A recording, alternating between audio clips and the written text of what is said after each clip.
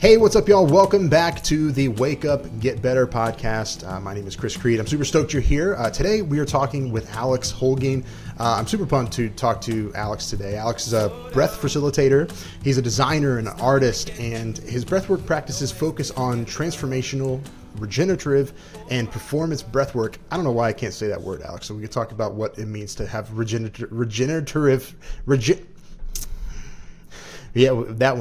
breathwork, okay? Because I'm super interested in the healing effects of this, so we'll talk about it in a minute. But Alex is also a jiu-jitsu practitioner, and that's initially probably what started our conversation, that in the cold exposure stuff. But dude, there's a lot of reasons that I wanted to talk to you today. But one of the things that I've noticed in life in general is that when you so let me give you an example of what I'm getting at here.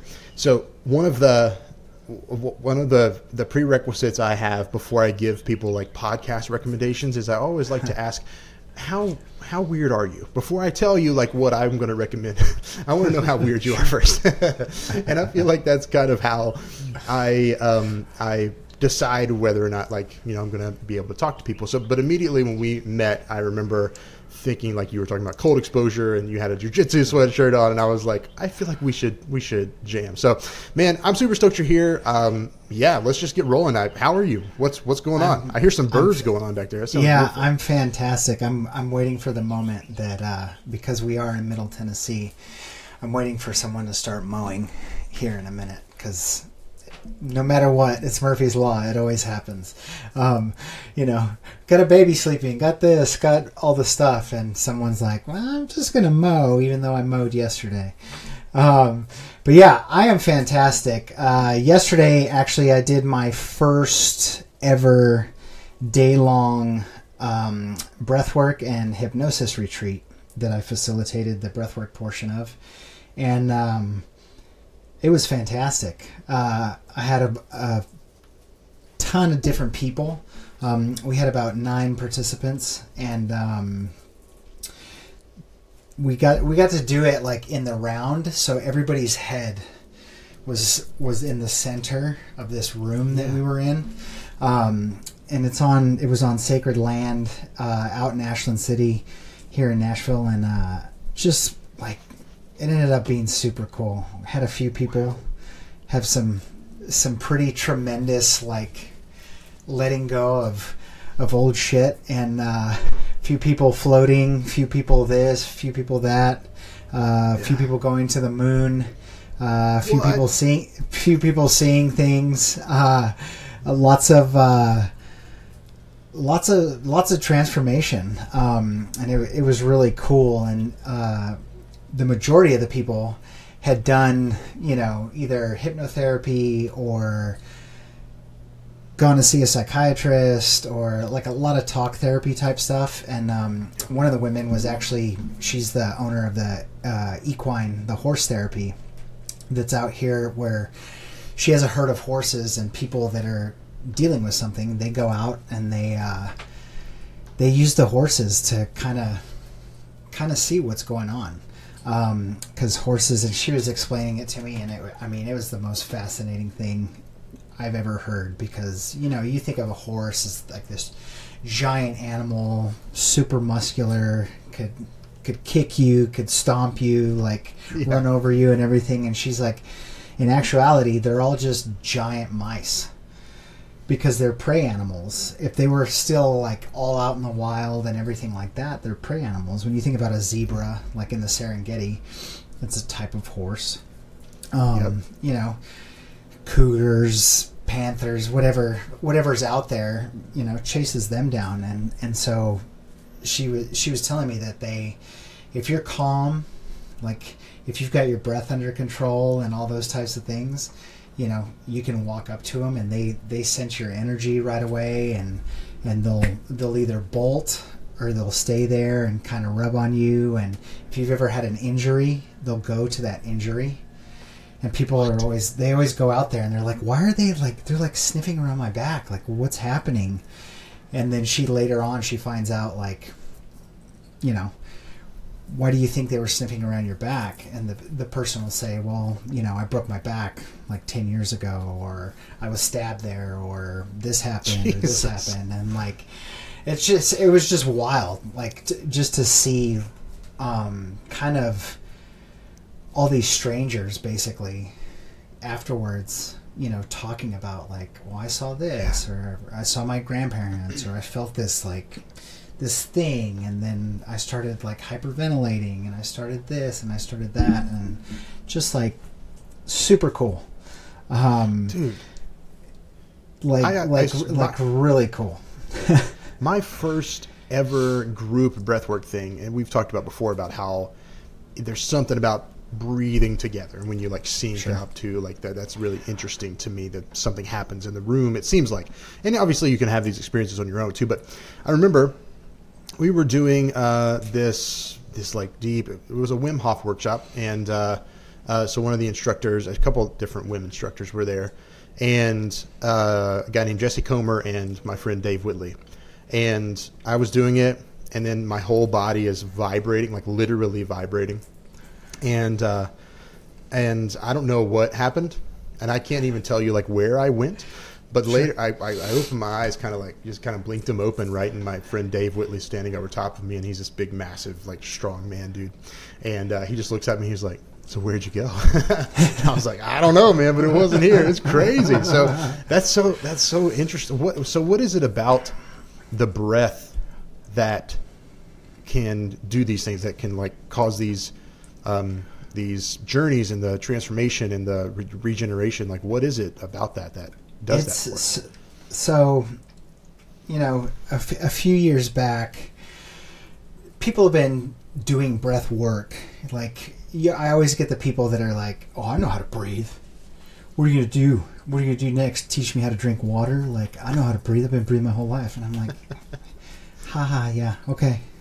Get it all out, and then we'll see when I lay you down and get you to cry like a little baby.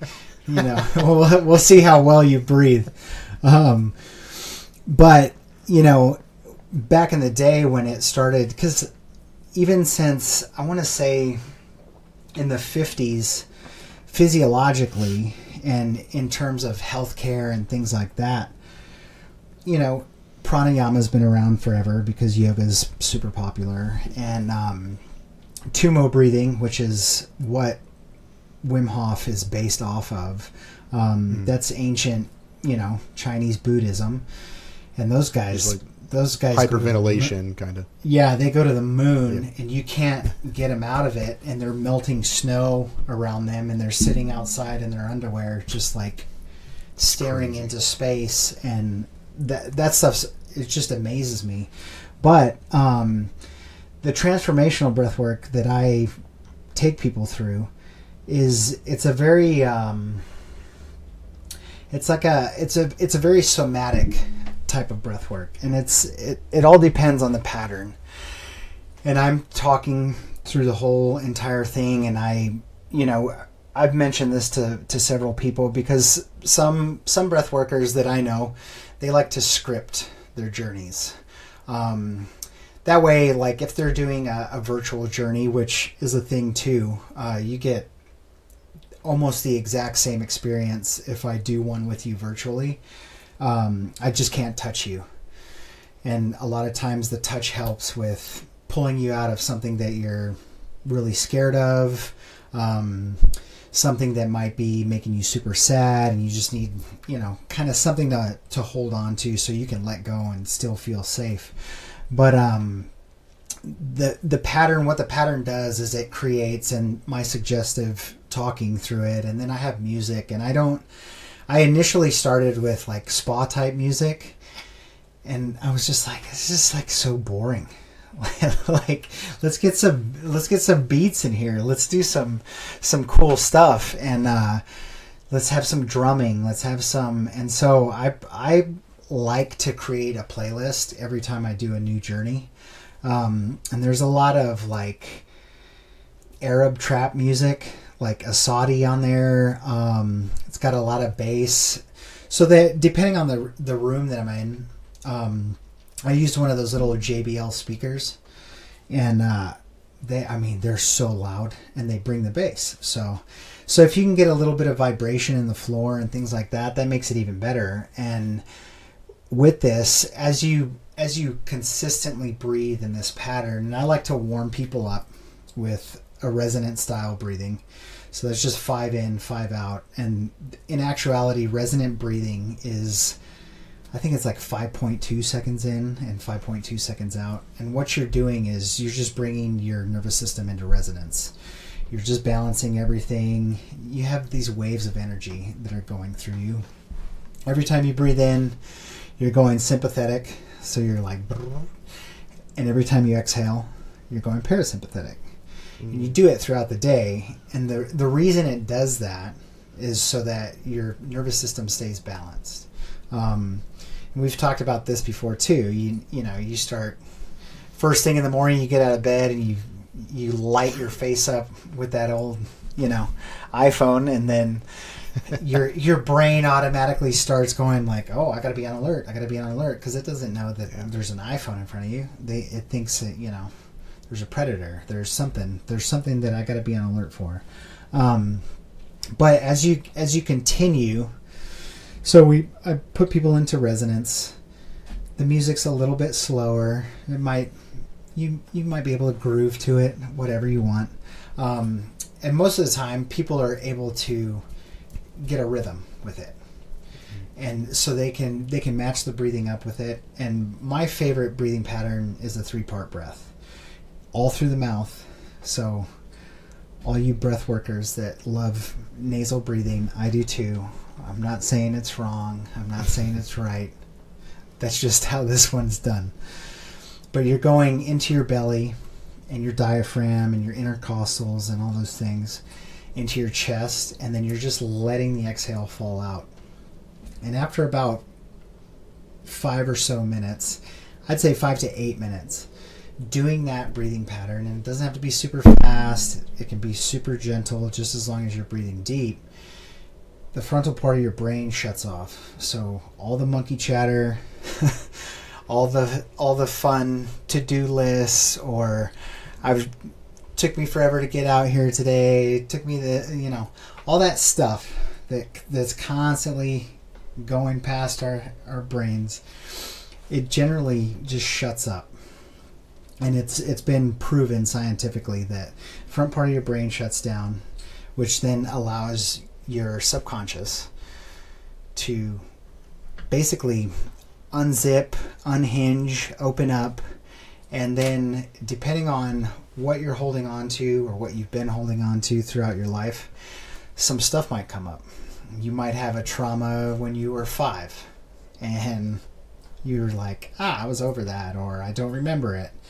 It'll come up out of the blue during one of these journeys, and I always say I like this type of healing because you don't have to talk about it. You don't have to make an appointment, sit down, start talking to someone. Not that there's anything wrong with that.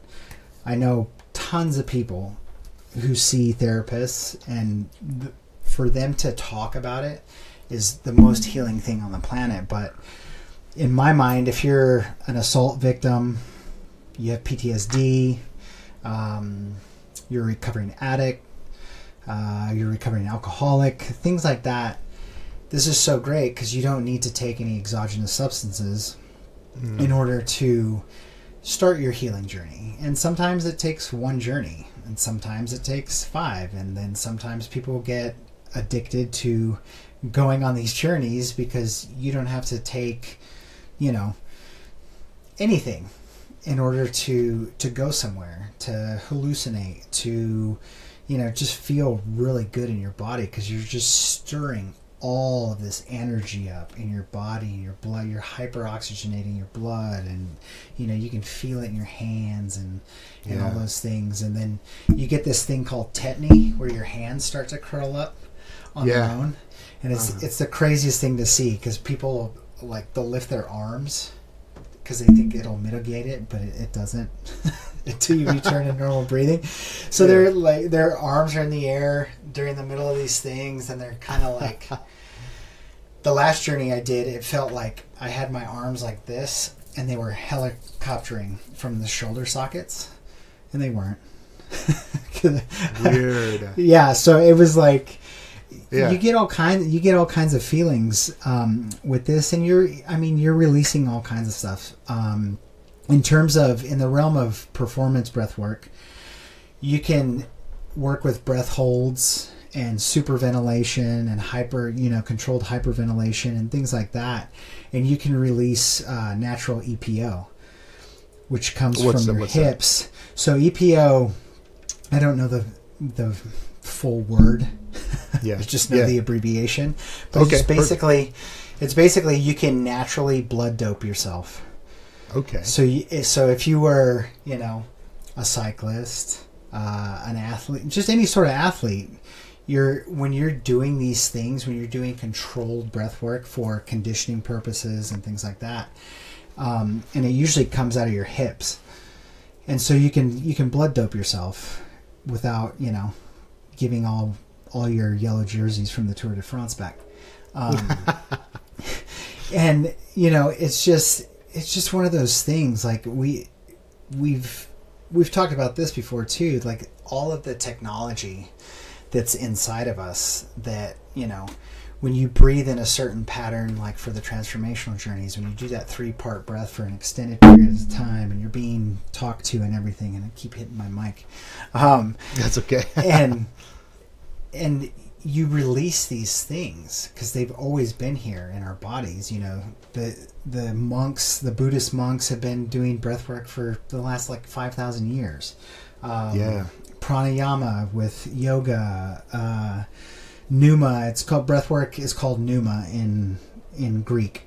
So the ancient Greeks and Romans were probably doing some sort of thing. They might not have called it breathwork, and it's always been here. We've always had it, and even if you're doing it for 5-6 minutes a day, or you're really into cold plunging, so you focus on your breath when you cold plunge, and mostly everybody does.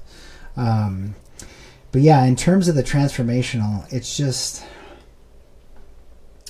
I don't know how to explain it. It's fun for me, and it's rewarding for me to see people release those things. Mm-hmm. I've had several people, who I had no idea what they were going through, put them through a journey. They text me later that night or the next day, and they're like, hey, I haven't talked to my mom in 20 years because we got into a big fight, and I called her last night, and we're great now. And so, thank you. And to me, I'm just the guide. I just tell you, speed it up, slow it down. It looks like you might need this. You might need this. But to see people, open up, or to see people just change just a tiny bit from when they walked in, and feel their energy change, in an hour. That's the other thing too, is an hour goes by like that when you're doing the breathing. Everybody I've asked, in general, it's 20 minutes or less. They feel like they've been laying there, and they're, what? We were breathing for an hour? No way. There's no way that's happened. And I'm like, yeah, look at the clock. And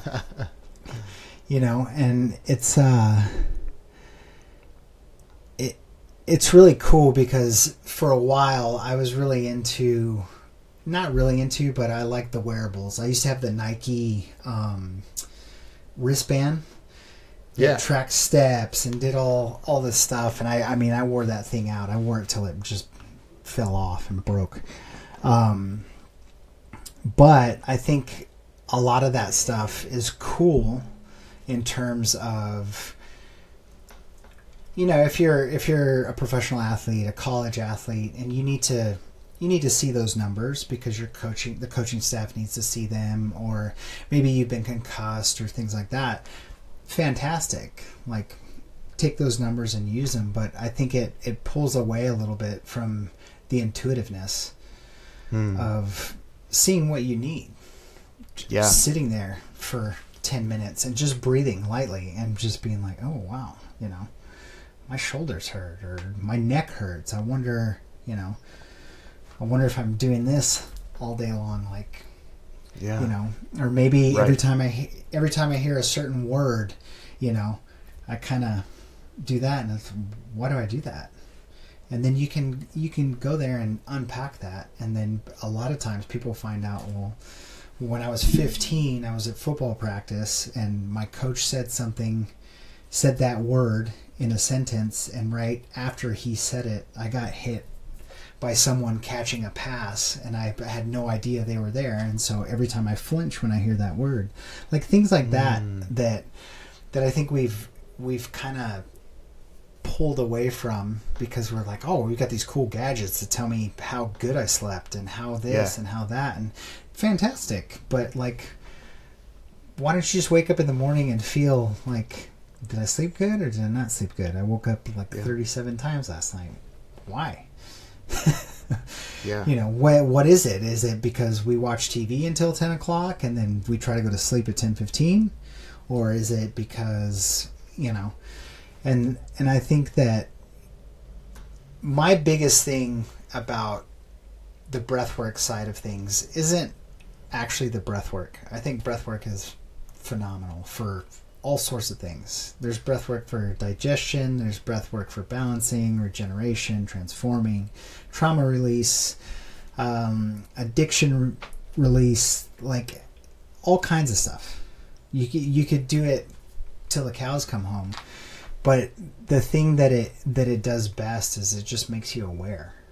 It makes you aware. It brings back that awareness of, which I think a lot of people have lost. Like, you know, if you start going to the gym and you're like, I just spent the last 2 weeks, I went to the gym every single day.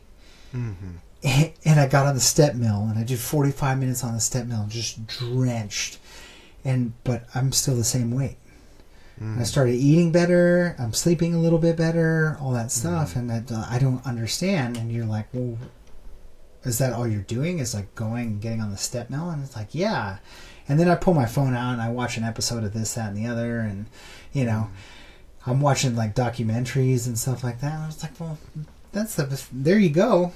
You found out what you're doing, you know, because every time you do something like, or you eat your lunch and you're looking at a screen because you have to be at your desk, you know, you're automatically telling your system, like, don't worry about this exercise that you're doing. Worry about being on alert because you're watching this thing. Yeah. And again, I have nothing against technology. It's great. It's fantastic. It's done a lot. It's been super helpful to a lot of people in a lot of ways. It's helped me out. It's saved me from, I use technology to make playlists and connect to my Bluetooth speaker that's only like this big, but it sounds like it's this big, you know. But it's that thing of just becoming aware again. Like every time you eat at your desk, and you might think, you know, I've only got 30 minutes. I'll just watch this thing that I'm supposed to learn about, blah, blah, blah. You're just telling your system, like, this food that's coming into you right now, don't digest it. Don't recruit all the proper things to digest it. Focus on the thing that you're watching or reading even. Reading takes you out of the moment of community at the table, talking to your family, talking to your friends, and eating. And your body's supposed to digest, and it's the same with like the example of going to the gym. You know, if you're watching something, your body's not recruiting the proper tissues, the joints, it's not, all the stuff's not going to those things because you're on high alert. So it's pumping stuff to your brain, it's keeping your organs, you know, with plenty of blood and oxygen, and it's just, I don't know, I think at some point soon, because everything's kind of going back to ice and sauna and breath work, and you know, how can I optimize myself without doing any of the other extraneous things, you know, wearing the Oura rings and the, and all that stuff, and just being aware, being present with yourself. And then you start to notice, like, oh, I was present with myself all morning. I got my morning, stuff done. Because I've been so guilty of this too. I breathe every morning. I do some sort of breath work every morning, whether it's Wim Hof, whether it's my own thing that I want to play around with, whether it's I want to try and hold my breath for 3 minutes this morning, or whatever it is. And then more often than not, I do a plunge in our pool, because it's an above ground pool, so it's freezing cold now, which is fantastic. I don't have to crawl into the tub and go buy 400 pounds of ice and wait for it to melt in 10 seconds. But I'm guilty of it too. It turns into a checklist, and I have to check myself. Like the next day, I'm like, oh, yesterday I did all those things, and I don't really feel great. I didn't feel great after doing them. Why did I do them? Like, I needed something totally different. I needed to not do the ice bath, or I needed to sit in the sauna, or maybe go have a coffee chat with my wife, or whatever it is, or take the kid to school and chill there for a minute. And it's just one of those things that I don't love breath work because I'm a facilitator of breath work now. I love it because it brings you back to yourself. Yeah. It brings you back to that awareness that we all used to have of, like, back in the day when you could be walking through the forest and, I smell a wolf. I smell this. Like, now I have to be on high alert. But now it's like ding or bing or this or that, and like we're constantly in sympathetic, like, and it's just like hovering constantly, and you get people that are like, well, I sleep great. I sleep like the dead, but I'm still, well, yeah, because your cortisol levels all day long are going, they're boiling over and then kind of dropping, and then boiling over and kind of dropping. And just then eating junk all day, too. Yeah, and you're realizing you're sitting at your desk, like, staring at your, and it's bad because you're expelling all of your electrolytes. You're just burning all that stuff off, and drink water all day. I'm super hydrated, and then you go to pee, and your pee's orange because you're super dehydrated, and it's like, well, yeah, you've been breathing with your mouth open all day long. Like shut your mouth when you need to. Talk when you. And I often feel bad because my wife usually takes client calls. She has a day where she takes client calls, and she's talking for 8 hours that day, like pretty much nonstop. And at the end of the day, you can tell she's just like, oh my God, I'm so tired, and I didn't even do anything today. Like I was talking on the phone all day to clients, and I was like, well, yeah, because you're getting rid of all the stuff that you put into your body yesterday to help your body and hydrate and eat and do all those things. And like, it's insane what we do in today's society in order, to make a living and do all those things. And yes, those things are necessary. They're necessary evils, but at the same time, there's a little bit of breath work that you can do at night before you go to bed. You could do that 5 in, 5 out for 10 minutes before you go to bed, and it's just gonna, bring that system down, kind of mitigate all the stuff that you've burnt off throughout the day. And then you get into the realm of playing around with doing the sport you're in, or whatever athletic avenue that you do. Maybe you're a cyclist, maybe you're a runner, maybe you're this, maybe you're that, maybe you do jiu-jitsu, and trying to make it through a round. Yeah, as everyone should. Trying to make it through a sparring round with keeping your mouth shut the entire time. Mm-hmm. I do try to do that. And see what you notice. Mostly because I don't want to swallow sweat. Yeah. But people are above you, just dripping. Just pouring on you. In and around your face. I got some friends that are like, you are the worst jiu-jitsu salesman ever. Like, all you talk about is like all this, oh, I got choked today, or this dude was sweating all over me, like, it's like this. I don't want that, It's like, oh, but you do. You don't know but you do want it. But you do. The minute you do it, you'll be like, oh my God, why haven't I been doing this the whole time? Yeah. Well, I think so. I know that I told you this story, but so I have a friend who is, she's a movement specialist, and she works with people who are older, and her whole thing is based around this concept of original strength, which was developed by.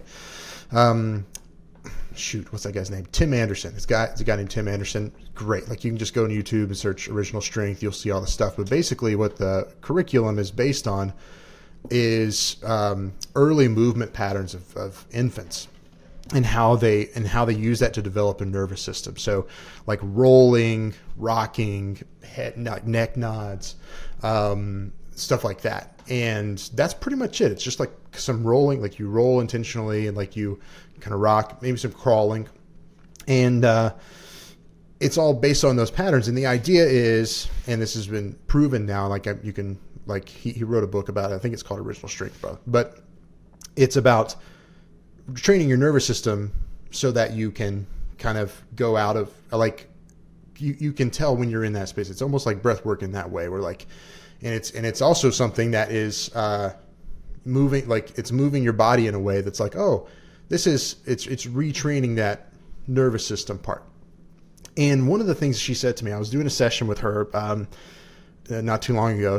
A friend of mine had her come out and did a private session, and I was telling her about this injury that I had with my knee. I was hiking and fell and almost shredded my knee. It was bad. I couldn't walk. It was swollen. I don't know. I don't think anything tore, but it definitely popped, and it still bothers me, And she was like, "Well, what's probably happening is that your knee is trying to keep itself safe because that injury is still, that triggered that." There's something, fight or flight nervous system right there. Your body literally is trying to keep that knee safe. And when you like compensate for it, so I'll maybe I'm walking a little, like with a little bit of I walk differently now, like a little bit, like subtly. And then that reinforces that, like, oh, and I'm telling my brain now there's something wrong with my knee. And so you need to worry about that. And so my brain's like, okay, that's cool. We can worry about it. And now here we are, 8 months later, and it's still bothering me. Whereas I could have done some work to either do some breath work to breathe into that, or to do some more movement patterns that are going to heal it, to reinforce the opposite of that, right? So to like, hey, thank you for keeping me safe. I appreciate that. But there's so many other patterns that we're unaware of. Like, that's what freaked me out when I thought about this more deeply. And even as you were talking about it, I was like, there's so many little things that I do on a daily basis that reinforce my body, reinforce my body and mind to be in that constant fight or flight, right? It freaks me out to think about it. Like when you're talking about like being on your phone, it's like, well, dude, yeah.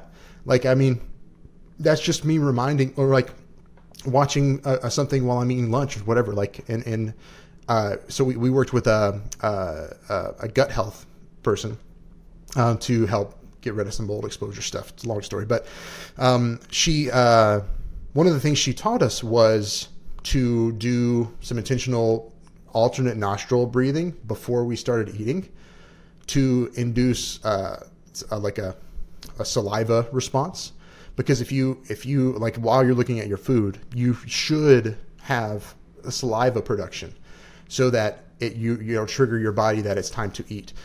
No way, and in no way have I ever heard that before in my life. In no way have I ever thought about it. And as far as I know, as I've gotten older, I feel like it's gotten way worse, right? Because we're always watching something or working. Always. It's never am I thinking about, I'm about to eat and my body needs to think about digesting this. So that was, it just blew my mind. It freaks me out to think about all the ways that I'm reinforcing that. So it's nuts that, there's a book called The Body Keeps the Score. And it's an old book, but it still stands up today. And I read it probably 6 months ago now, and it's written by a psychologist who, when psychology and therapy and all those things were coming about, he started his practice and was talking to soldiers coming back from Vietnam. And they used to be called shell-shocked, not PTSD. And just the stuff that he realized during his time as a psychiatrist, psychologist, researcher, all those things, is our bodies literally... And I always talk about this. Our bodies literally, especially our subconscious, literally takes all the little itty bitty things, like your child, talks back to you or says something to you, or you snap at your spouse, or your spouse snaps at you, or, you're going to the grocery and someone cuts you off and takes your spot, or whatever it is. We think that, that's okay. It's fine, or, as I've gone through being in jiu-jitsu, now that I'm older, I'm not cocky about it because I know what I can and can't do. But used to, in college, I played rugby in college, and then I played semi-professional rugby, and someone would cut me off or say something to me or flip me off or something, and I'd be like, oh, I could floor that person. That's how confident I am in my own skill set. And it's that's not what it's about, Even though you could floor that person, they flipped you off and your subconscious just went, thanks, I'm going to use that later on when I think I need to keep you safe. And it's just your body trying to keep you safe. That's all it is.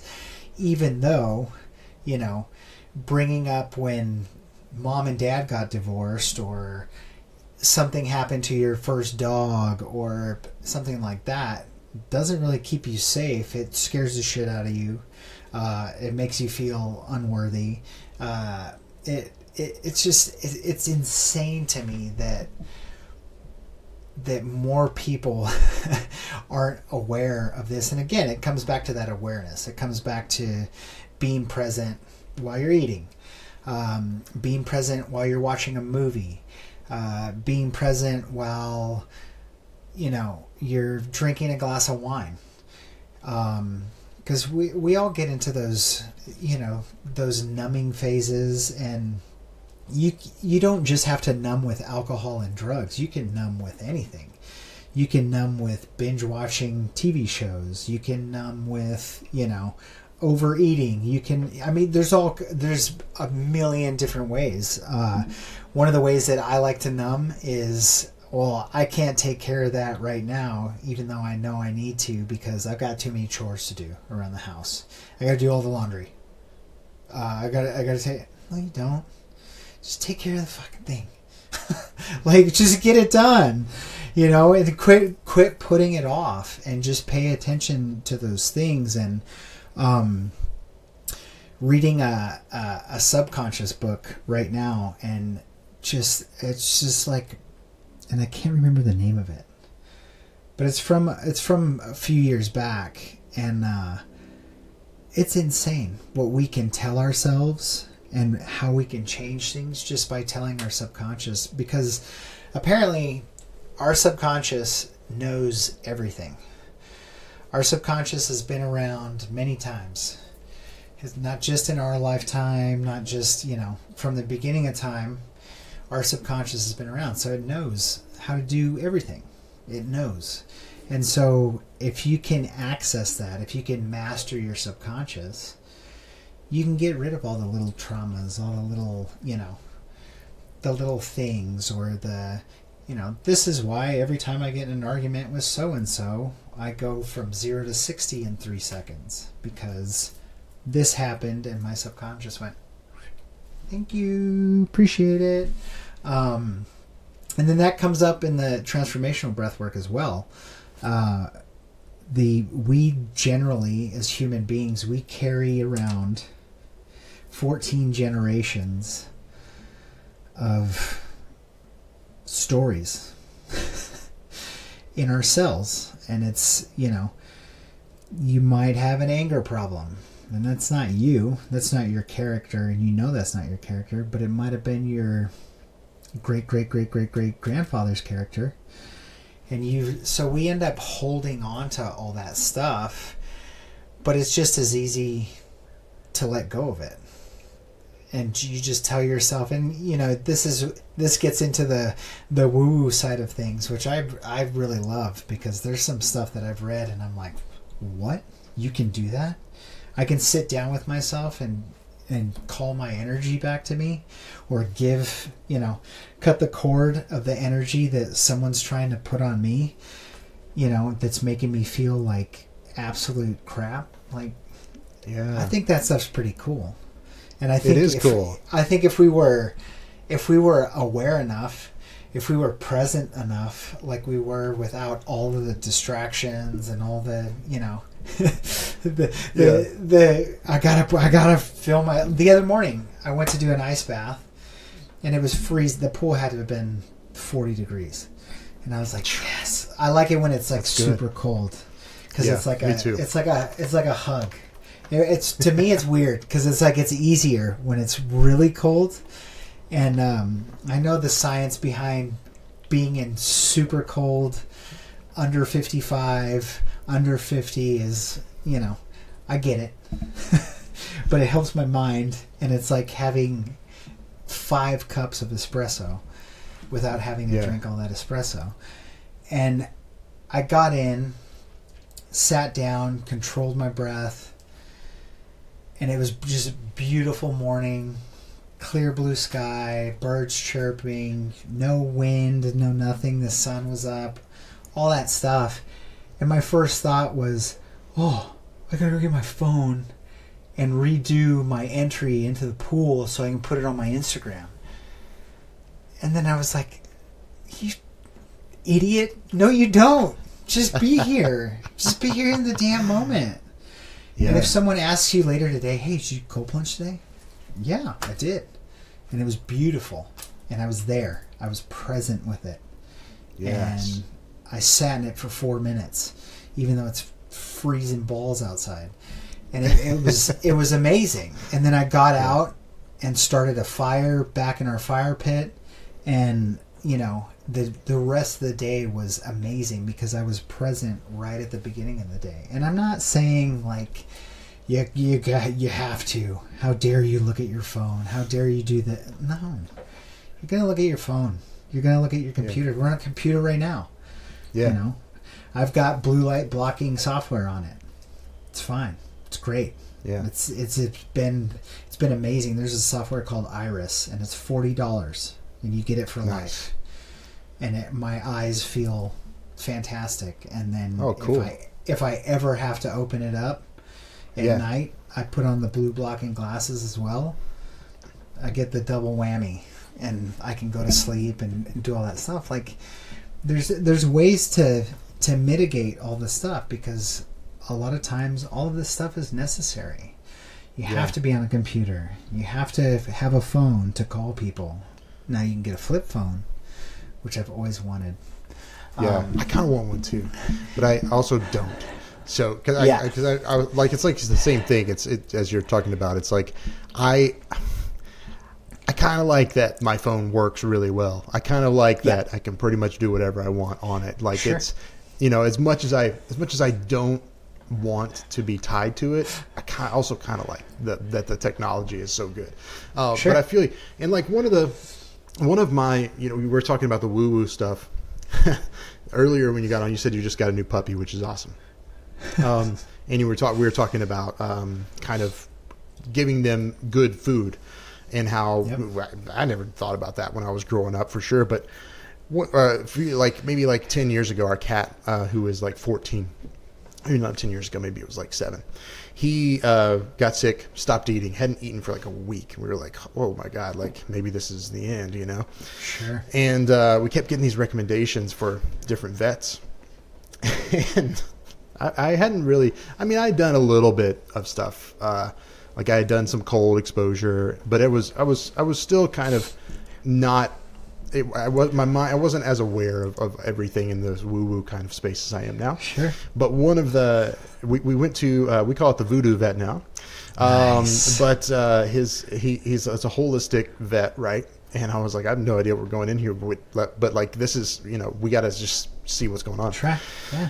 And he goes in there, and we hold the cat. He holds the cat, or no. He hands the cat to his nurse assistant, and then she holds her arm out, right?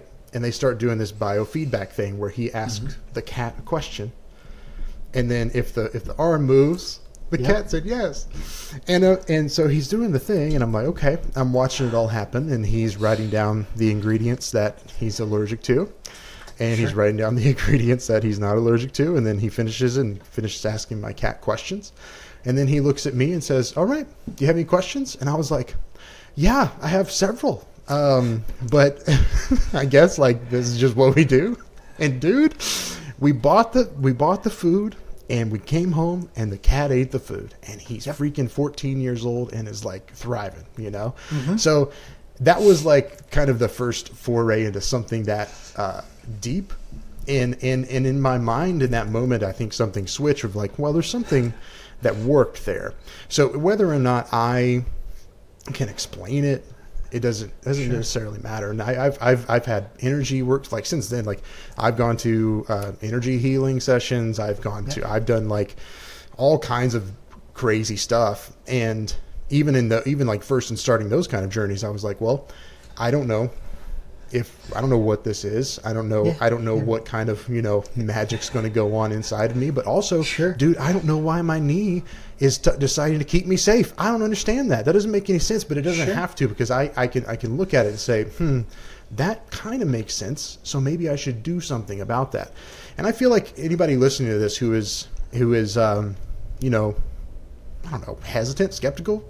Screw that stuff, man. Like, why in the world would you walk through the world in your life, like with this like skeptical, cynical mind? Sure. Like, just try some stuff, right? Like, I think why be miserable? There's so many people who are just miserable. Right. Right. And I think it's cool to be skeptical. But you said you hit the nail on the head with the word cynical about it. And the people that are like, well, that's dumb. And that person's not a doctor. I'm not a doctor. And I had 9 breakthroughs yesterday with people I didn't even know. So, I mean, it doesn't matter. I think that whole construct of this person's a medical doctor, this person's certified, this person's not, this person, like back in the day, people used to go to the medicine man or the medicine woman, and it was just some old person that had tried all the stuff and was really good at, a few of the modalities and was really intuitive with it, listened to people, and that was it. And they were amazed. They're a magician. No, they're not. They're just intuitive, and they're paying attention to what you're talking about, to what you're coming in there, and you have this, you have psoriasis, you have this, you have that. Well, it's because you every day at 4 p.m., your nervous system gets jacked up because you have to go and do this thing for work, or you have to do that. Like, it's all, we're all able to, And I love trying out different modalities. I love, like, you know, have you ever done vibroacoustic healing?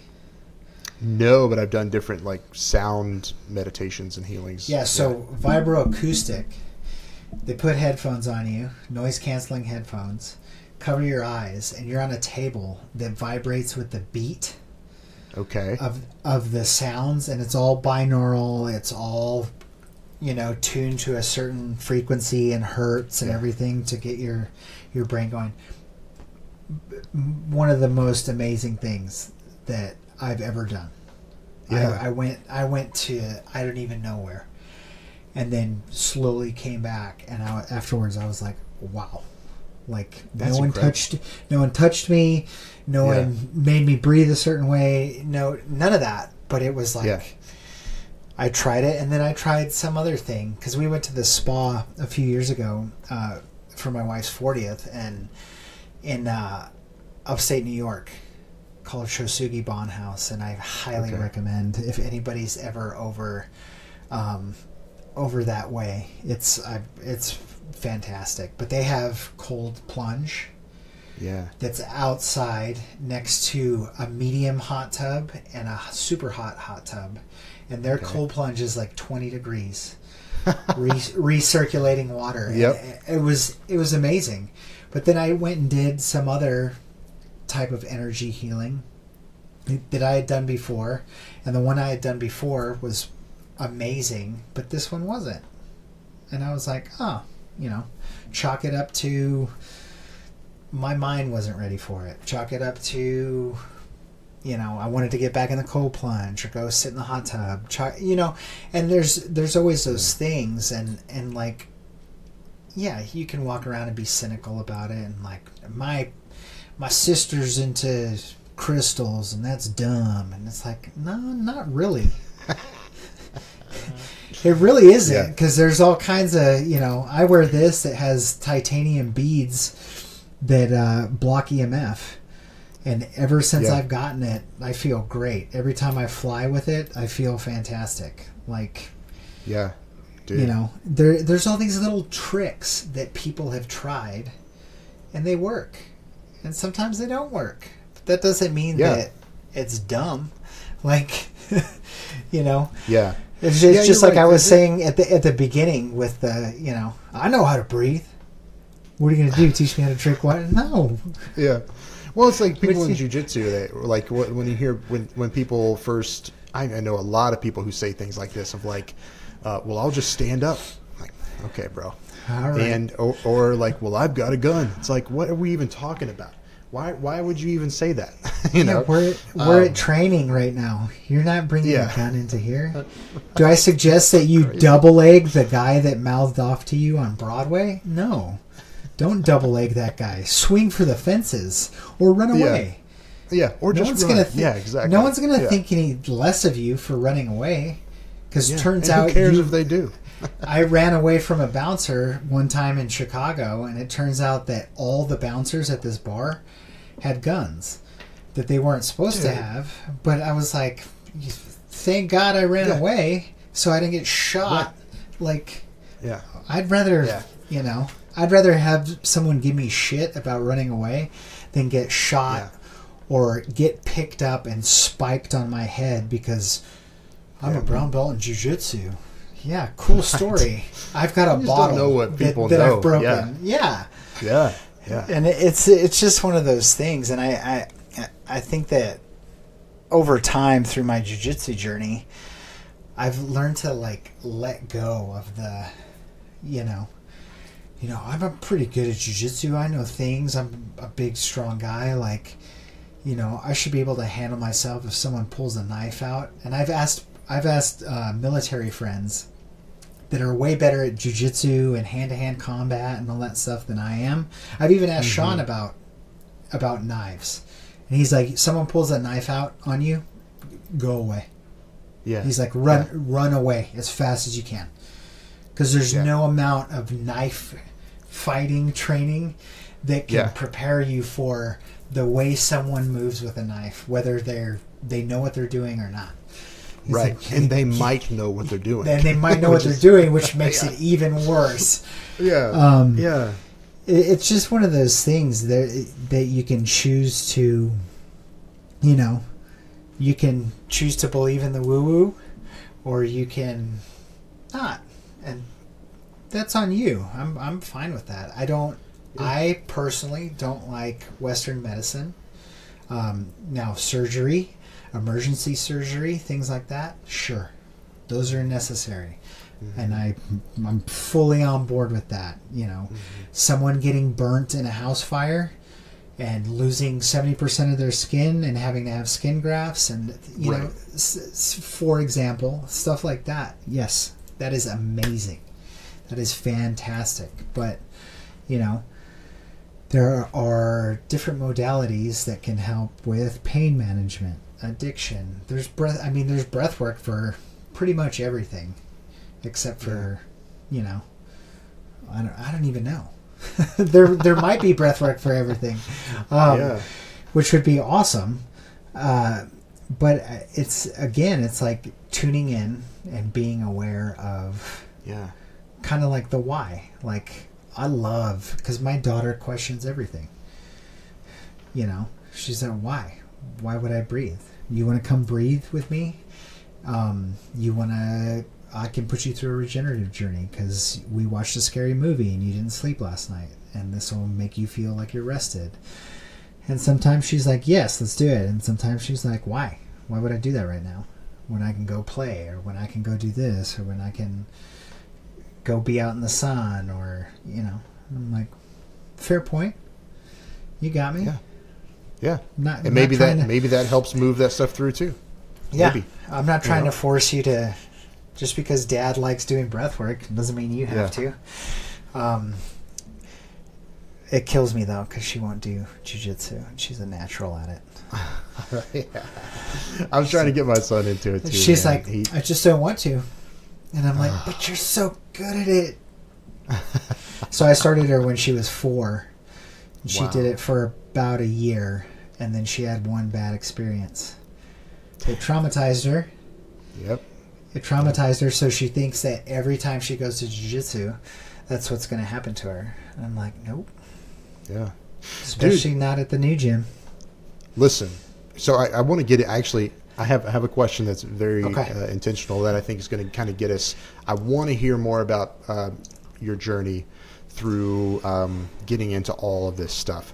But I want to say this while we're on that topic. I don't think I knew. I know that I did not know what I was getting into when I joined Henzo Gracie Nashville. I had no idea. So I know that you were wearing that sweatshirt when we first met, but it didn't stick in my mind. I wasn't sure if that was the place or not, right? And then I was looking for a gym in January of this year, 2023, and I have a buddy who's into martial arts, and he had mentioned somebody who had mentioned that he knew some of the good gyms or whatever. So I asked him, and Henzo was one of the ones that came up. I said, yeah, Sean Williams owns it. He's like, one of the best instructors in the world. I'm like, I have no idea what any of this means. I'm like, okay, well, I'll go in there and I'll check it out. And obviously it is what it is. Like, I was immediately like, this is the best thing I've ever done. Like, I am blown away, and I'm not realizing that I'm being spoiled by like literally one of the best schools in the country. Like, I'm there, like, and then we go on vacation, and I'm like, well, I'm all excited because I'm a jiu-jitsu player now, right? I'm in the community. So we go 100%. To this, I go to this place in Florida on the beach, which was fun. It was a cool gym. But I went in there, dude, totally different culture. I just got my ass handed to me. Like, there was, people and also, like, I'm a big dude. So there was this, and when you go into a new place, I think there's also this,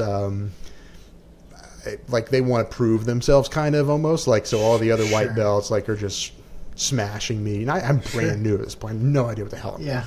But it was awful, an awful experience. And I didn't go the rest of the week. I was planning on going several days, but I was so, like, freaked out about getting injured, and it was such a different experience from Henzo. Mm-hmm. So, like, I I did not know what I was getting into with that school, man. It's so I'm so grateful. Yeah, it's just different.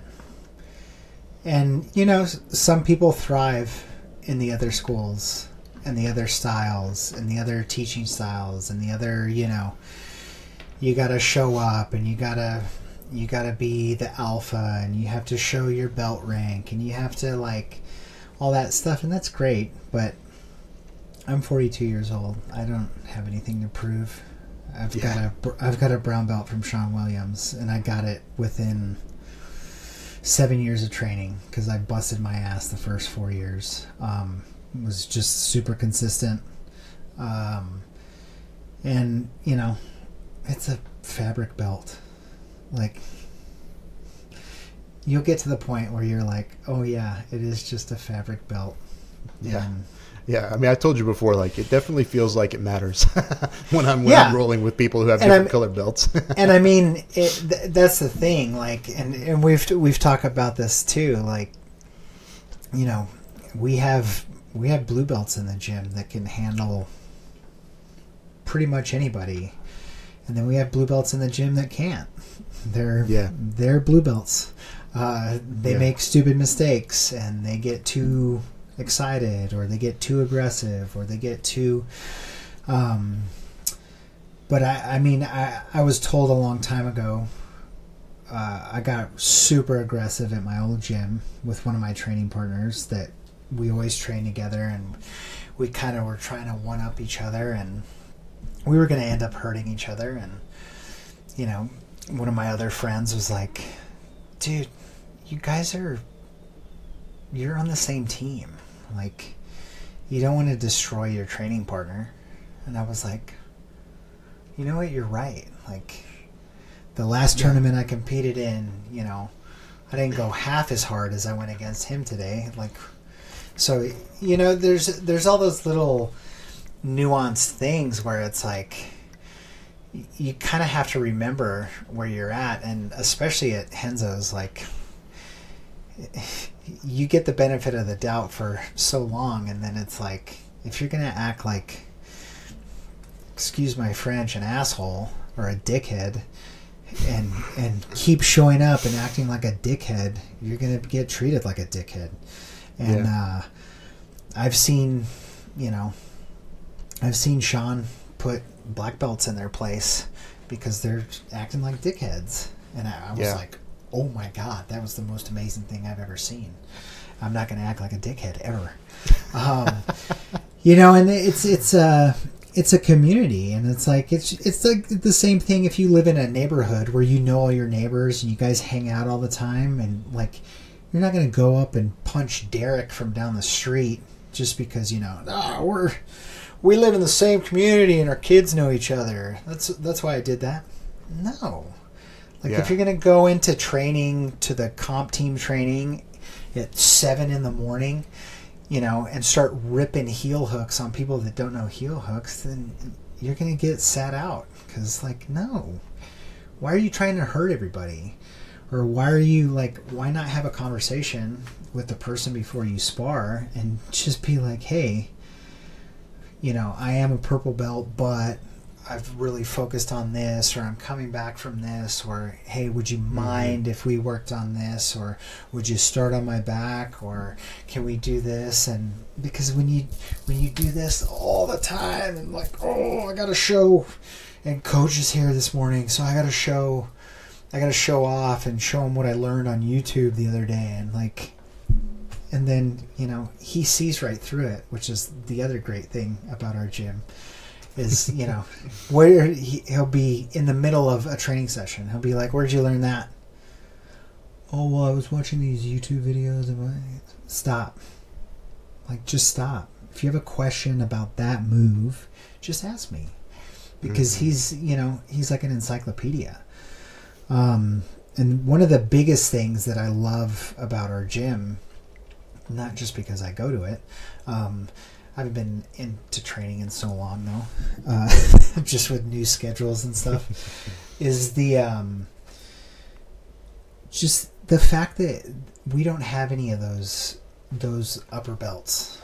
that they have at other gyms, where it's like you can't bump into me. Don't bump into me. I'm a brown belt. Don't bump into me. Yeah. Or I'm a black belt. You got to bow to me. You got to do this. No. We're all human beings. We're all adults. Don't be a dickhead, and don't spaz out. And you're good. Yeah, you're good. And you're good. Yeah, man. Because we have plenty of people that, they won't react. They won't give you the time of day to react back at you if you're yelling and screaming, or you come on, come at me, do this. If you're having a bad day, if you're leaving the fucking parking lot and just come in and train and have fun, play. Yeah. Play with your teammates. Try something out. Yeah, that's how it should. That's how Stop it should be, in the middle of it and be like, hey, am I breathing in and out through my mouth?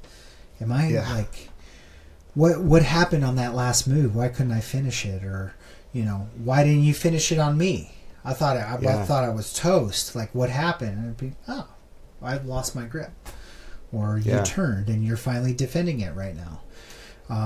Or we worked on that. Or I slipped. Or, let's start over. Let's start in that position. Show me what you did. And then, again, we're all adults. Yeah. Well, I've even had to have conversations with people a couple different times, to say dude, that kind of pissed me off when you did that. You know? And I think people kind of get taken back when you just are that open with them sometimes. Yeah. But I was just like, hey man, that kind of pissed me off, because I am not going to just walk around and be quiet and ignore you and let's just keep on this thing. No. If you did something to me that was a little too intense, you didn't need to rip that arm bar that hard. Right. It kind of pissed me off that you almost ripped my shoulder off. So I'm going to tell you that. You know what I mean? Mostly so it doesn't happen again. Sure.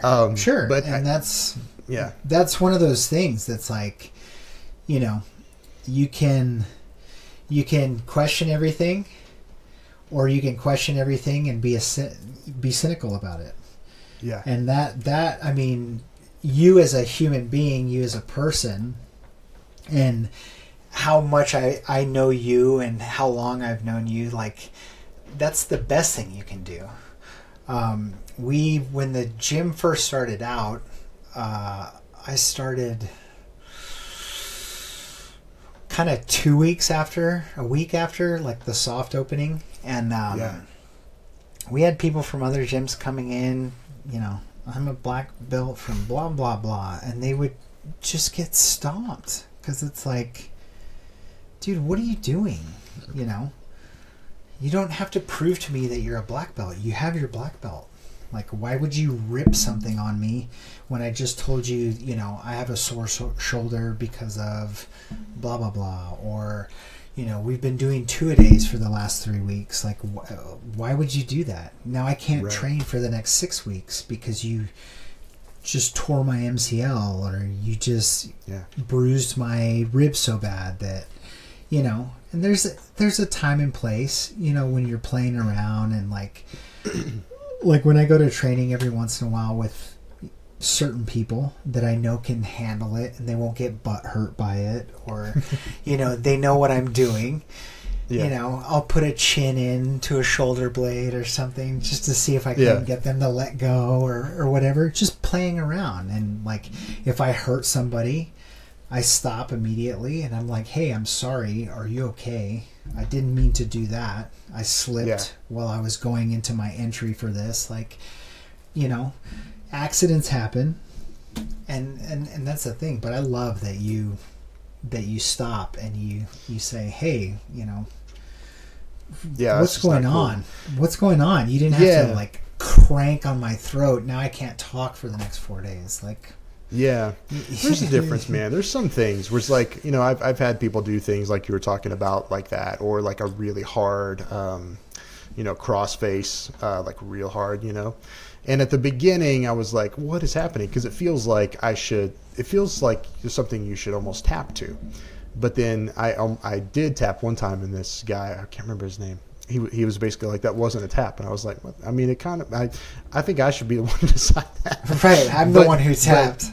Yeah, but like, learning now, it's like those are little things that I can deal with. It's actually been good to learn how to deal with, like, oh, this is inconvenient, but it's not actually hurting me. So Sure. I'm going to deal with it so that I can move on to the next step of this, because, I mean, if you do end up in an altercation of some sort, Sure. it's not going to be a polite situation, right? Where you get to be Right. like, please remove that from my ribs. Right. So Actually, grab me with that hand. Can we start this over? Can you grab me with that hand? No, not that hand. That hand. Yeah, now I know what to do. Yeah, no, and Yeah. I when I first started, there were so many situations like that, and I had a bunch of old school teammates that were black belts and higher belts, and they were like, it was done to me this way, and so now I'm doing it to you, and I'm like, that's fine, but when I catch up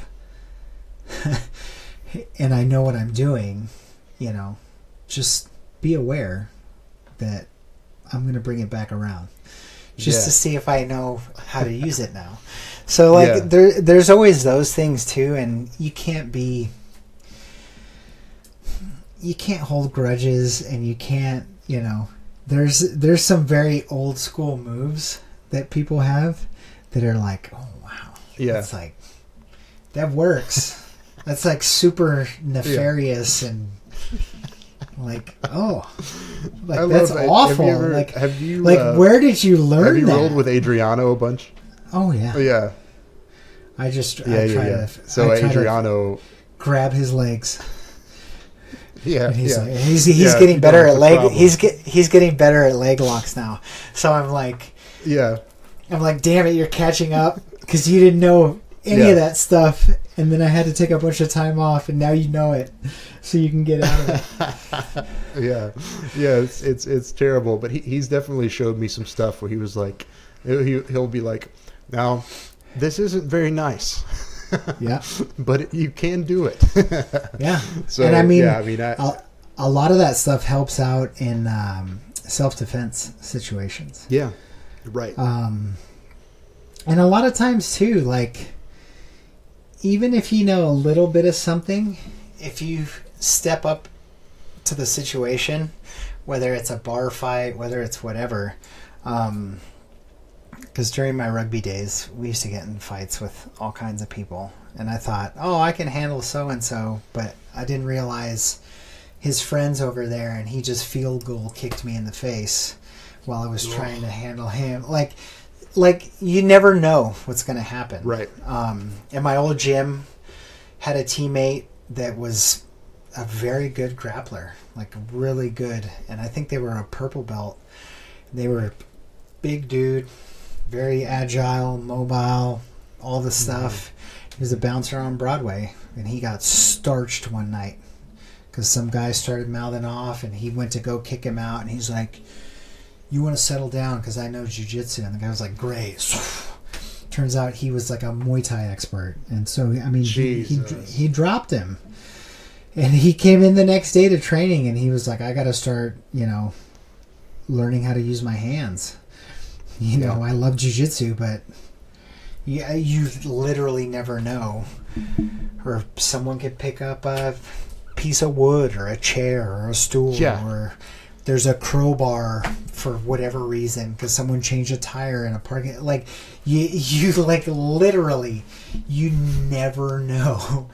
Or so and so. There's 2 of them here, but there's 5 of them back there that you had no idea about, and you're getting just beaten up by a gang of people, or you're, and so trying to having the knowledge to know that stuff might happen, and just be like, hey, like, I'm sorry I bumped into you, or whatever the argument's about, and being able to realize, like, I could probably handle this guy, but do I need to really? Do I want to risk being stabbed with a broken bottle, or like a knife, or someone's got a chain in their pocket. Like I've seen all kinds of like just crazy stuff, and it's like, yeah, no, I'm going to diffuse the situation. Hey, why don't I buy you a couple drinks, or why don't I, pay for your tab, or like, I don't want to get in a fight with you because I also don't want to. I also don't want to kill you. Yeah, oh, dude, that's a problem. It's like that's the other thing is like people think that you're just gonna like fight and just knock people out. I'm like, dude, like you knock somebody out cold and they fall over and hit their face on the curb and then they're dead. Then what? Yeah. Then you go to jail. You know what I mean? Then like you're like, it doesn't matter if it was self-defense. They're like, you starched the guy. And he broke his face on the thing, and now he's dead, and he's got a family, and blah blah blah. And it's like, it's crazy, man. So I mean, I don't want any of that. And I dude, honestly, like I've been to Broadway several times with people where people come up to me and start like mouthing stuff. I think it's because I'm big. I'm a big dude. So I don't know what it is about. I think it's some sort of like primal thing that sure. That comes out when dudes are just overly intoxicated, right? There's always somebody who just wants to like look for something. Yeah. And like I don't like that because I'm like I would rather just like, you know what, man, we're not going to do this because I don't know what you know. We're not getting into this. So yeah. And you also don't know because when you teach someone that's your size jiu-jitsu and you get proficient in it, it's like I've heard that put this way, and I don't remember who said this to me. But it's like having a venomous snake that has wings. So it can fly in and out and just like put you down with bites and just fly away. I'm hoping that I get my wings soon, man, because right now I just feel like I'm getting crushed in the dirt. But no, it's been fun. So I want to talk about that, like, because we talked about jiu-jitsu a little bit. How did jiu-jitsu come first? Like sports and jiu-jitsu, did that come first before the breathwork stuff? Like, how did that transition happen? Because I also know that you do some performance stuff with, practitioners and other people as well. So I'm just curious how that path went. Yeah. So jiu-jitsu came second, but there's kind of a caveat to that. I played semi-professional rugby in Chicago for 8-9 years, and two of my teammates one of them went on to start a company called XBT, and that's where I am performance breathwork certified. And hang on. So XBT, isn't that Laird Hamilton's also involved with that, right? XBT? Yeah. Okay. Laird and Gabby.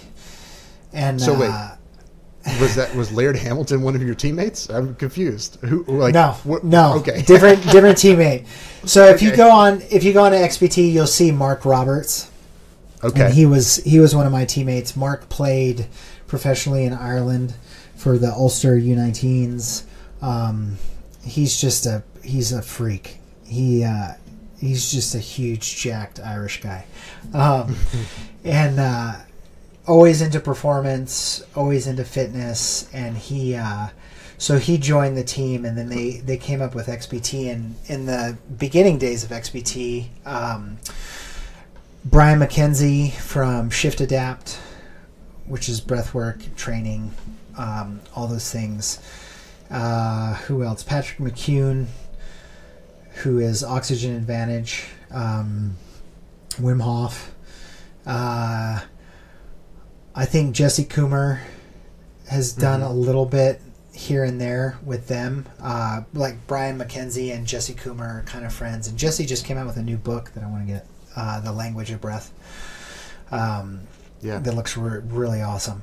But they're all advisors. And then one of my other teammates, who is an ex like Special Forces Army Ranger,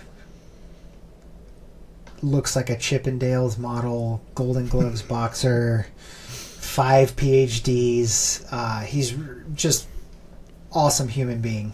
Not just because of that, but he's just like an all-around good guy. He's on the advisory team with XBT. Okay. Specifically for breathwork and TBIs. And military servicemen and women returning back home with TBIs. Not only from, like blunt force trauma, but from psychologically. They're from shell shock, which they don't call it anymore, PTSD, things like that. And he's done just so many things in the realm of science, proving that, when we can control our breath and when our breath is no longer dysfunctional, just leaps and bounds with traumatic brain injuries and PTSD and just all around, your training, your active duty military, your everything. It's really unbelievable. He helped co-found a lab at University of South Carolina, I believe, that specifically deals with just the science behind all of it. How your respiratory system and how the last time I talked to him, he's like, isn't it funny how many people don't know how to breathe? And I'm like, yeah, it actually is. It's crazy because, you've got people that are professional athletes, people that are Olympians, people that are, and they just do what they've been shown over time. And it's, you see everybody's, and it's like, just think, like for me, it gets me like giddy because I'm like, oh my God, if I could just get my hands on that one person and run them through some performance training and a little bit of little somatic release to get them to kind of let go and just flow with everything, like how much they'd go from being here to like stratosphere level. And so I found out about XPT through the two of them, and then I realized when we moved to Nashville, I coached rugby for a little bit, and I had no idea about breath work or any of those things. Was kind of in the health and wellness field, being an athlete and making sure mobility was right and lifting and our diets were right and all that stuff. And then I think it was about 4 or 5 years ago, realized that XPT had breath work, and I reached out to my friend Mark, and he was like, yeah, get the certification. It's online. Like you don't have to be out here to get it. Super interesting. It's all science based, and there's a psychologist on the team now that she's like an active therapist, and so they've started to work with all of that as well. And I went down the Wim Hof rabbit hole. I was like, this guy's nuts and awesome. And started learning about Tumo and the forced hyperventilation and things like that. And I would do it every morning, and then decided in 2019 to go through the certification. I started to get more and more interested and had read the Oxygen Advantage and used to use that the elevation mask, which is now called the training mask, because it does not simulate higher elevation. However, if anybody has that's listening that has problems with their breathing mechanics, buy one of those and wear it. Interesting. A couple times. It's just what's it called? It's just a elevation. It's just the training. It's the Oxygen Advantage training mask, and you look like Bane. Like you look pretty cool, and you can go talk to people and be like, "Why would you shoot a man?" But your punishment must be more severe. You can. It the way I've heard it put is it just like organizes your organs so that you're breathing properly. It doesn't simulate higher elevation. You can do breath holds to simulate higher elevation training. But really good tool to have, and play around with. I used to wear it every time I worked out just to see how far I could push myself. Or I'd go running with a weight vest and wear that as well, just to see if I could, not get as much oxygen and have a 40-pound weight vest on and see if I couldn't, continue to keep a pace and everything like that. So got interested in that, got certified, and then was working regular kind of design job, and just kept going down the rabbit hole of breath work. And I was like, oh, Wim Hof does more. And a lot of people don't know this, but Wim Hof does way more than just the fully in, letting go. He does all the low and slow, in through the nose, all the stuff, because, he initially got into it for mental health. And there are many ways to breathe that help with mental health. And so I was like, oh, there's some of this slower stuff, and there's deep diaphragmatic, and then I found out about holotropic, and I was actually gonna go down that journey, and that's a 2-year program of like crazy study, and you have to lead people on retreats as part of your hours, and and all this stuff. And I think holotropic's cool, but you have to do it for like 2 to 3 hours for it to like really hit. And with euphoric breathing, what happens? Like what happens with that? It's nuts. Like, is it like DMT release, or like what happens? Yeah, a little bit, but you get the same DMT release with euphoric breathing with that 3-part breath. Yeah. 2 to 3 hours, 45 minutes. So went down the rabbit hole, and then I found there's a company called Yogi Lab out of Bali. They all used to be in the States, and then they were like, oh, why don't we just go live in Bali?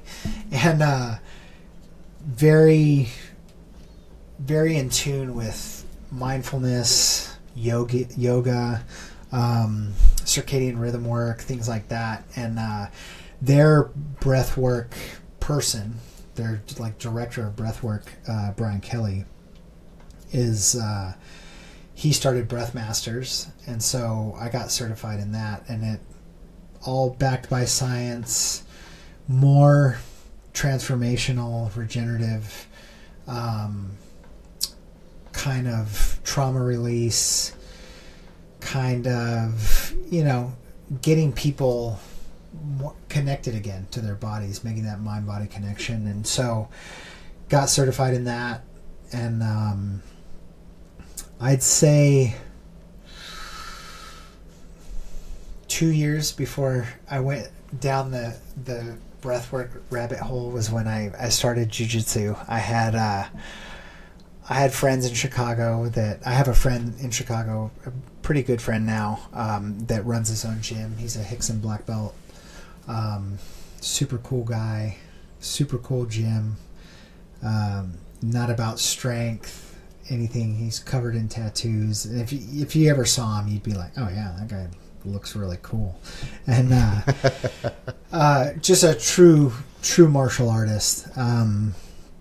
Just kind of got me into the love of jiu-jitsu. And then I've got a friend here that runs a fitness gym over off of Trinity Lane, named Kyle Hopkins, and he's the one who like kind of lit the fire, because he used to take jiu-jitsu a long time ago, and he's like, I love it, but I can't take classes anymore because of my back and blah blah, all this stuff. So he taught me the basics, and he bought a bunch of rollout mats, and we rolled a couple times, and then we got to the point where we would stalemate each other. So I was like, well, I'm going to go sign up where everybody says to sign up, which was Nashville MMA. It was in this Dungeness gym that's been around apparently forever. It used to be the boxing center over on Main Street in East Nashville. and had a pretty good experience, pretty good teammates, good teachers, taught me the basics, and I continued with learning about breath work, and it wasn't so much like this is what I'm gonna do, and that didn't happen until a couple years ago. I was like, you know what, I really like doing this. I realized I have more. It's less of a talent and more of a gift. The way that I hold space and take people through these journeys, it's very intuitive for me. It's the first thing I've ever done that I don't get nervous beforehand. I don't have any like preconceived ideas. I just let it unfold, and it feels really good to do. If I'm being totally honest, there's no tension. There's no like forcing it. There's nothing. If I feel like that, and that's what happened with the with design and some of the other things that I know how to do. It just started to get to like, why am I doing this? It doesn't feel good. Right. I'm not really helping people. Breathwork helps people. Even if I can give someone like, even if they don't come to see me for a journey or anything like that, if I have a conversation with someone for 5 minutes, 10 minutes, and they get something out of it, that's fantastic to me. Heck yeah. At the end of the day, I'm really not doing it for the money. Breathing is free. Breathwork's free. So and I'm a firm believer that when it's time for me to make money off of it, and make a good living off of it, it'll happen. And I don't want to force it and make it yucky or anything like that. And but yeah, I really started as my belt rank started to go up. I started to get more and more and more into the breath work, and then I was like, oh, I can control this. Or when someone's on top of me and I can only breathe out of my side, I'm going to try that. And now when I roll, it's super calm. And it just really messes with people's heads. When you get into a scramble and you settle and they're and I'm just either smiling I'm either smiling or I'm I'm like, okay, we've got 2 minutes left.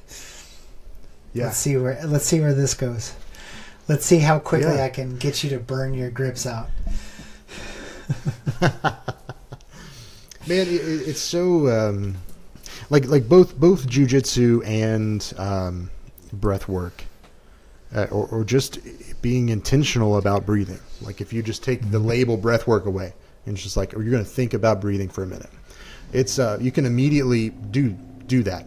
But what both of those things do, I think, that is interesting to me is it moves all this stuff through. Like we've kind of, I think this conversation has been really like beautifully unfolded, where we're talking about the things that the body takes on and remembers, and using these tools also can move those things out, right? So you're not like jiu-jitsu can do that. It definitely has done that for me.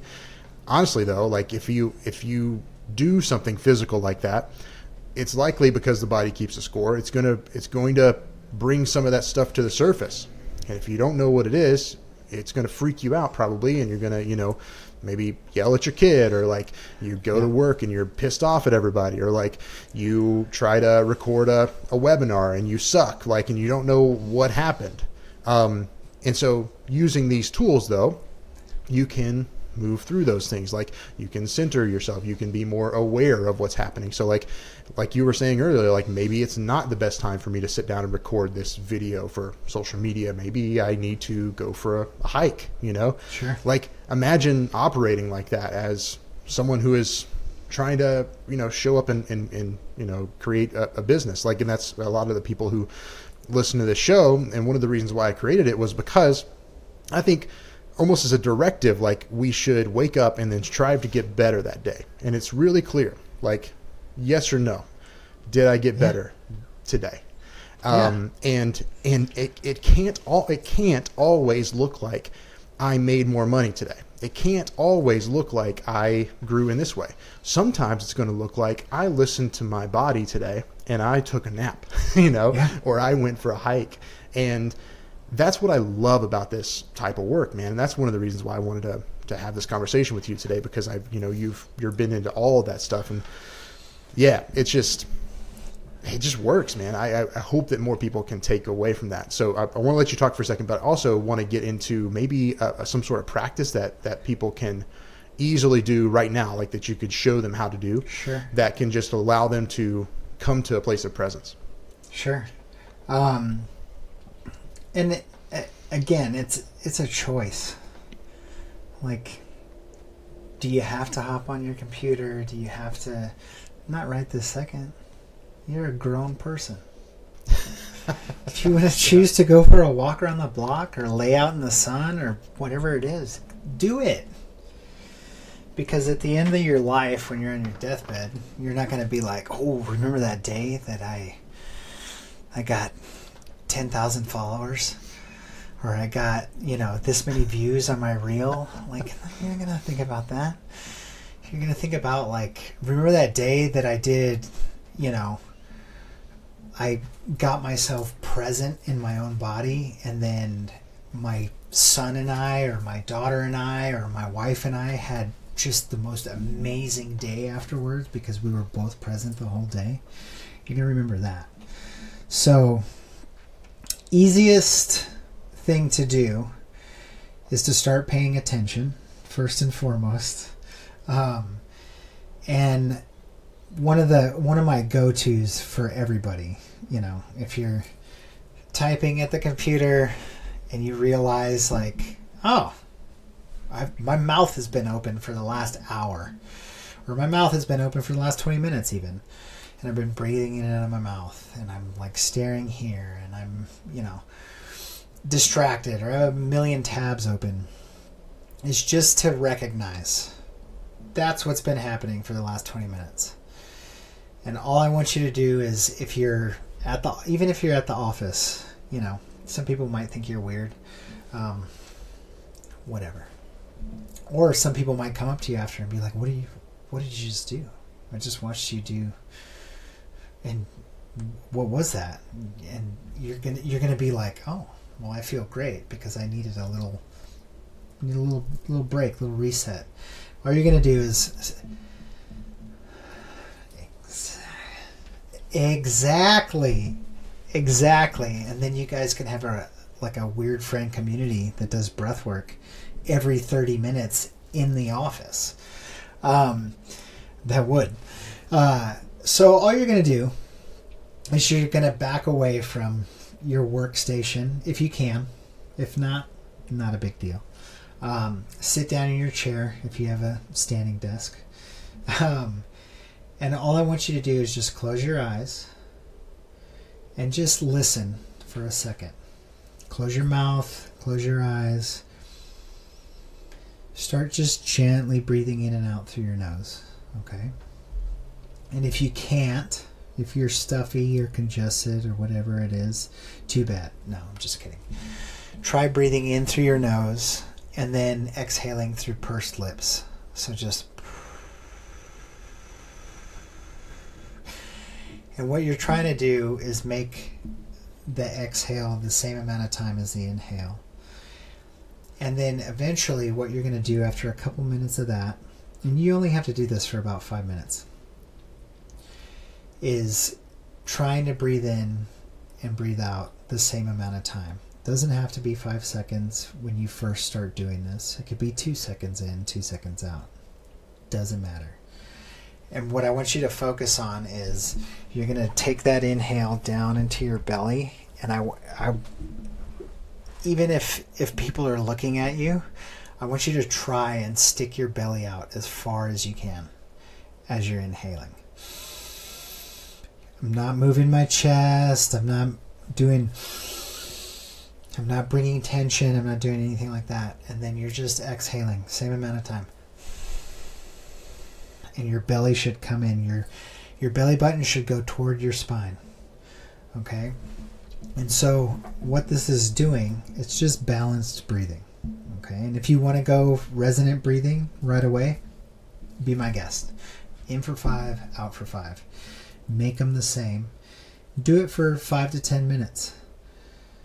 And then just slowly, what'll happen is you'll get the monkey chatter when you first go to do it, when you first close your eyes. But when you start counting the breath, that'll take your mind off of the monkey chatter and put it on the breath. And all you need to do is just notice, is there anything tense in my body? What are the sounds that are going on right now? What are the smells that are going on around me? Just notice those little things and count the breath. And then the more you do it, the more consistently you do it. You can do that like 4 or 5 times during the day if you want. You can do it before you go to sleep. And all it's going to do is just balance you and down-regulate you. And kind of it'll refresh some of you a little bit more so that when you open your eyes and you get back to work, you're ready to go. You don't need to go have a crappy cup of Keurig pod coffee that's in the little kitchen in the office. And yeah, you just becoming aware of how you're breathing. Are you breathing with your diaphragm? Have you been breathing for the last 10 years like this? Which puts strain on your neck and makes you go forward and, makes your palate cave in on itself. And there's all kinds of stuff that breathing properly with proper mechanics and being aware of it. You're not doing breath work while looking at the app for breath work no, just breathe. You don't need an app to breathe. Just breathe. And if you need a timer, if that would help you, put the timer on your phone. Or if you wear one of these, it's called a watch. It doesn't have a screen on it. It has 2 hands on it. If you wear one of those, just put your timer on that. If it's hard for you to count in that way, going in for 5, if you notice yourself pausing and then exhaling, try and take the pause out of it. Try to envision a circle, a loop in front of you. So right before you get filled all the way up, then you let go. And right before you empty all the way out, then you bring it in. Or you can think of a metronome. So you breathe in for 5, out for 5. In for 5, out for 5. And just practice it. It's called breath work for a reason, because you're supposed to practice it. And then your diaphragm will get stronger, your lungs will get better, you're filtering all the air and humidifying it, so you're getting the best version of the air that you're breathing before it hits your lungs. And just notice. You might be calmer. You might go home at the end of the day. If you do it right before you go home or right before you get out of the car when you pull into your driveway, take that time for yourself. And if your spouse is like, what the hell? You pulled in 10 minutes ago. I needed a minute to myself. Traffic was hell. And I just wanted to calm down, and now I'm ready to help you make dinner, or I'm ready to go play with Junior, or whatever it is, or I'm going to go take my dog for a walk. Those people that have dogs, when you go on a walk, breathe in and out through your nose and notice how much better it is on your walk. And it's just bringing that awareness to yourself, to your system. Because at the end of the day, when you're good, the people that are part of your family or your inner circle or your community get a better version of you. Yeah. And you can't take care of your family until you take care of yourself. So why not take 5 to 10 minutes out of your day to reset yourself so that you don't snap at your kids or the dog or whatever it is. Yeah. For a long time I was obsessed with creative process, and in some ways I still am. But when we had we were shooting weddings together, Jen and I, for a long time, I would be really intentional about the way I showed up on those days, because in my mind what I was thinking was like, I'm getting paid to be creative here. They're paying not for photos but for my mind to be there that day, and so I should be intentional then about what I put into my brain, because I want to be intentional about what comes out. And so I would be really intentional about that process. And in not just in a creative profession, but in any work, all the things are being sent at us, and it's a lot, everything's trying to reach out to us constantly. And it's very easy to not be intentional, right? But like just taking this one moment to breathe, like we should normalize that as a society, but also as people who are trying to create good work in the world, and be people who are bringing about new things and change and helping people.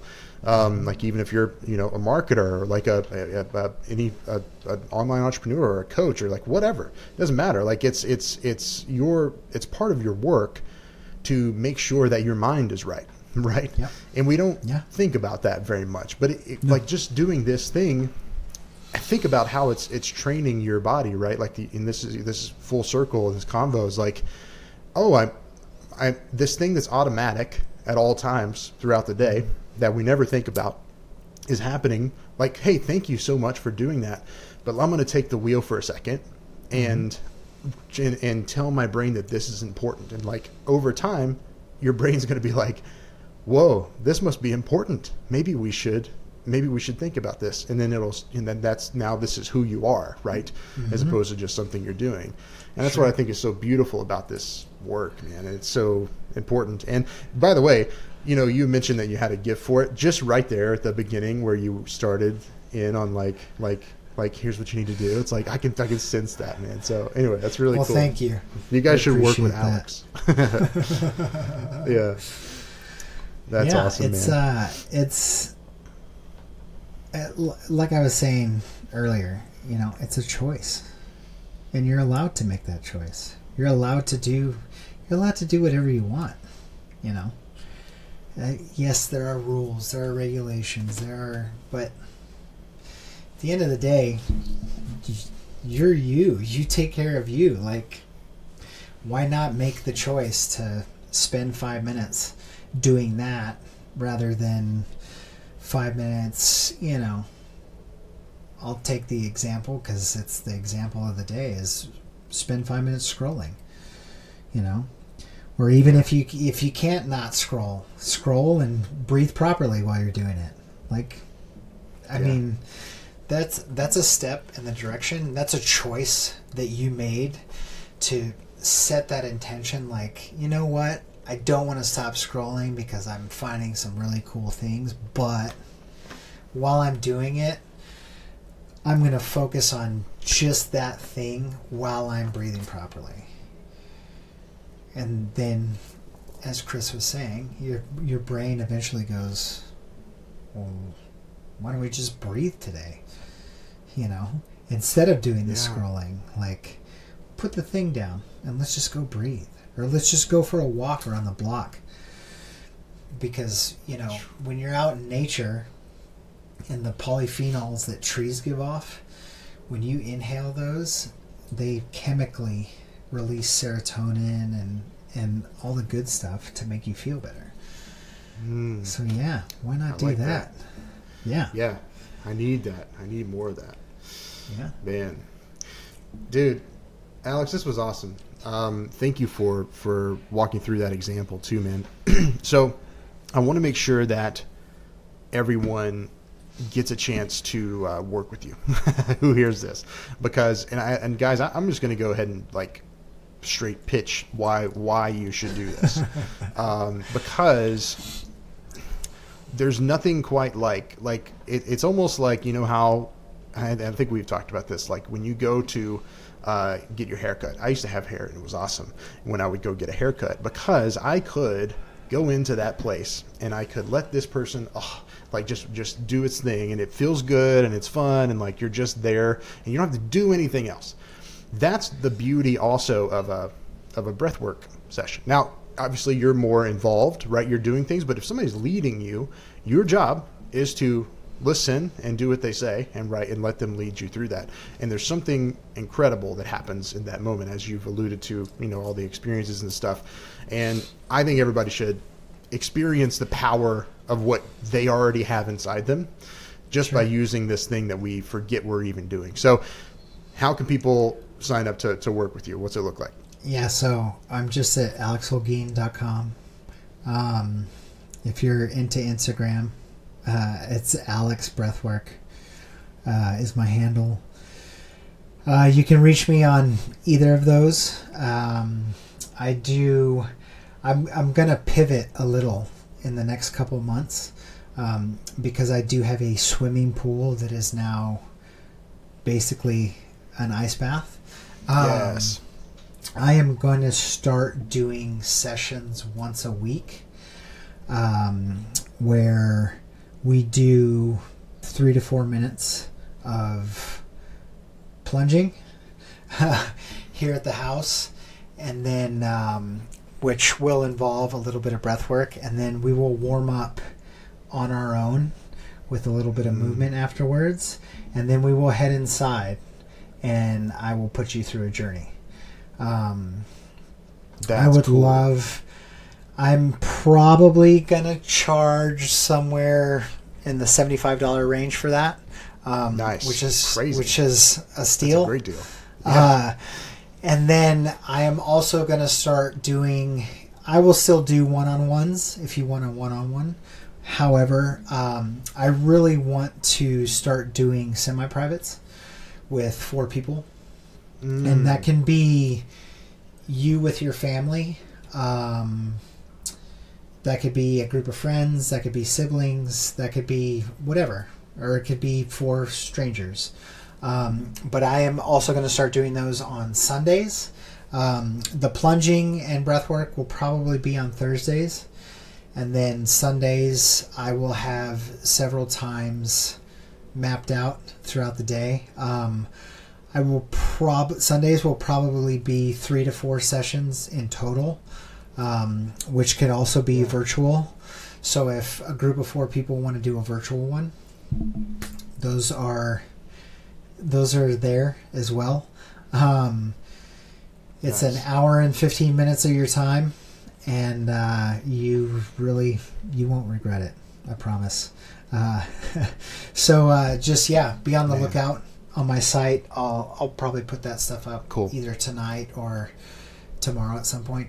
And awesome. Just want to create a community of plungers and breathers, and get this medicine out to everybody. Yes, that's a really good way to put it, man. I was struck with the sudden urge to ask you another question. Sure. Why is this important to you? Ooh, that's a fantastic question. I think it's important to me because I can see, and I have seen, how helpful it is, and how even me, I still practice it, and I hope I always practice it. I hope I never get to the I know it all, which I don't think I ever will. But I think that returning to our technology that's within us, I'm all about healers and sound healers and crystal healing and Reiki and massage and therapy and it's fantastic. I think everybody should dabble in all of it and should try, deep tissue massage and sound bowls and all the stuff. Try it. Go through it. Experience it. But at the end of the day, and, this is no different with breath work than massage therapy or anything like that. At the end of the day, we all have it within us. We have all the healing power, all the decision making, all of the, we can turn our thoughts around. We can choose to go left instead of right, or right instead of left, or up instead of down. It's all within us. And I think through breath work, at least in my experience, and I think some of the people that I've helped out, it brings that awareness. Yeah. It brings you back to being present with all of it. And it's just a choice. And you can make whatever choice you want. But, at the end of the day, too, it's your life. So you can choose to go on the enjoyable walk and do the computer thing later. Or, you can choose to do it now. And then the minute you're done, you can go and, play with the kid. Yeah. Throw the ball around with the dog. Have a glass of wine with your wife. Watch a sunset. And actually be there. Be there. That's the thing.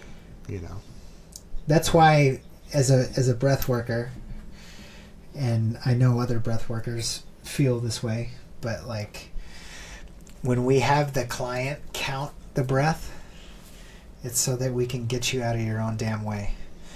And you'll be present with yourself. That's so good, man.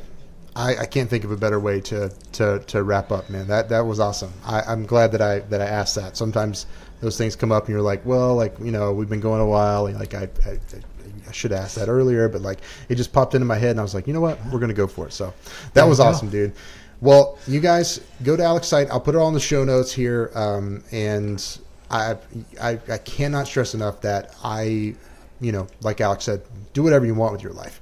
But this podcast is about getting better, right? So like this is one of the ways that you can get better, and it's free, and you can just do it. And also it is free, like you can just learn to do it on your own. But I highly recommend that you work with somebody like Alex to have them show you like what it's like. But also it's just a really fun way to meet other people who are into stuff like this, right? Get into this community, get wrapped up. It's fun. So all right, Alex, thank you so much. Anything else before we go, man? That's it. Thank you for having me. Thank you, brother. I appreciate you. And all right, man. We'll talk to you soon. All right.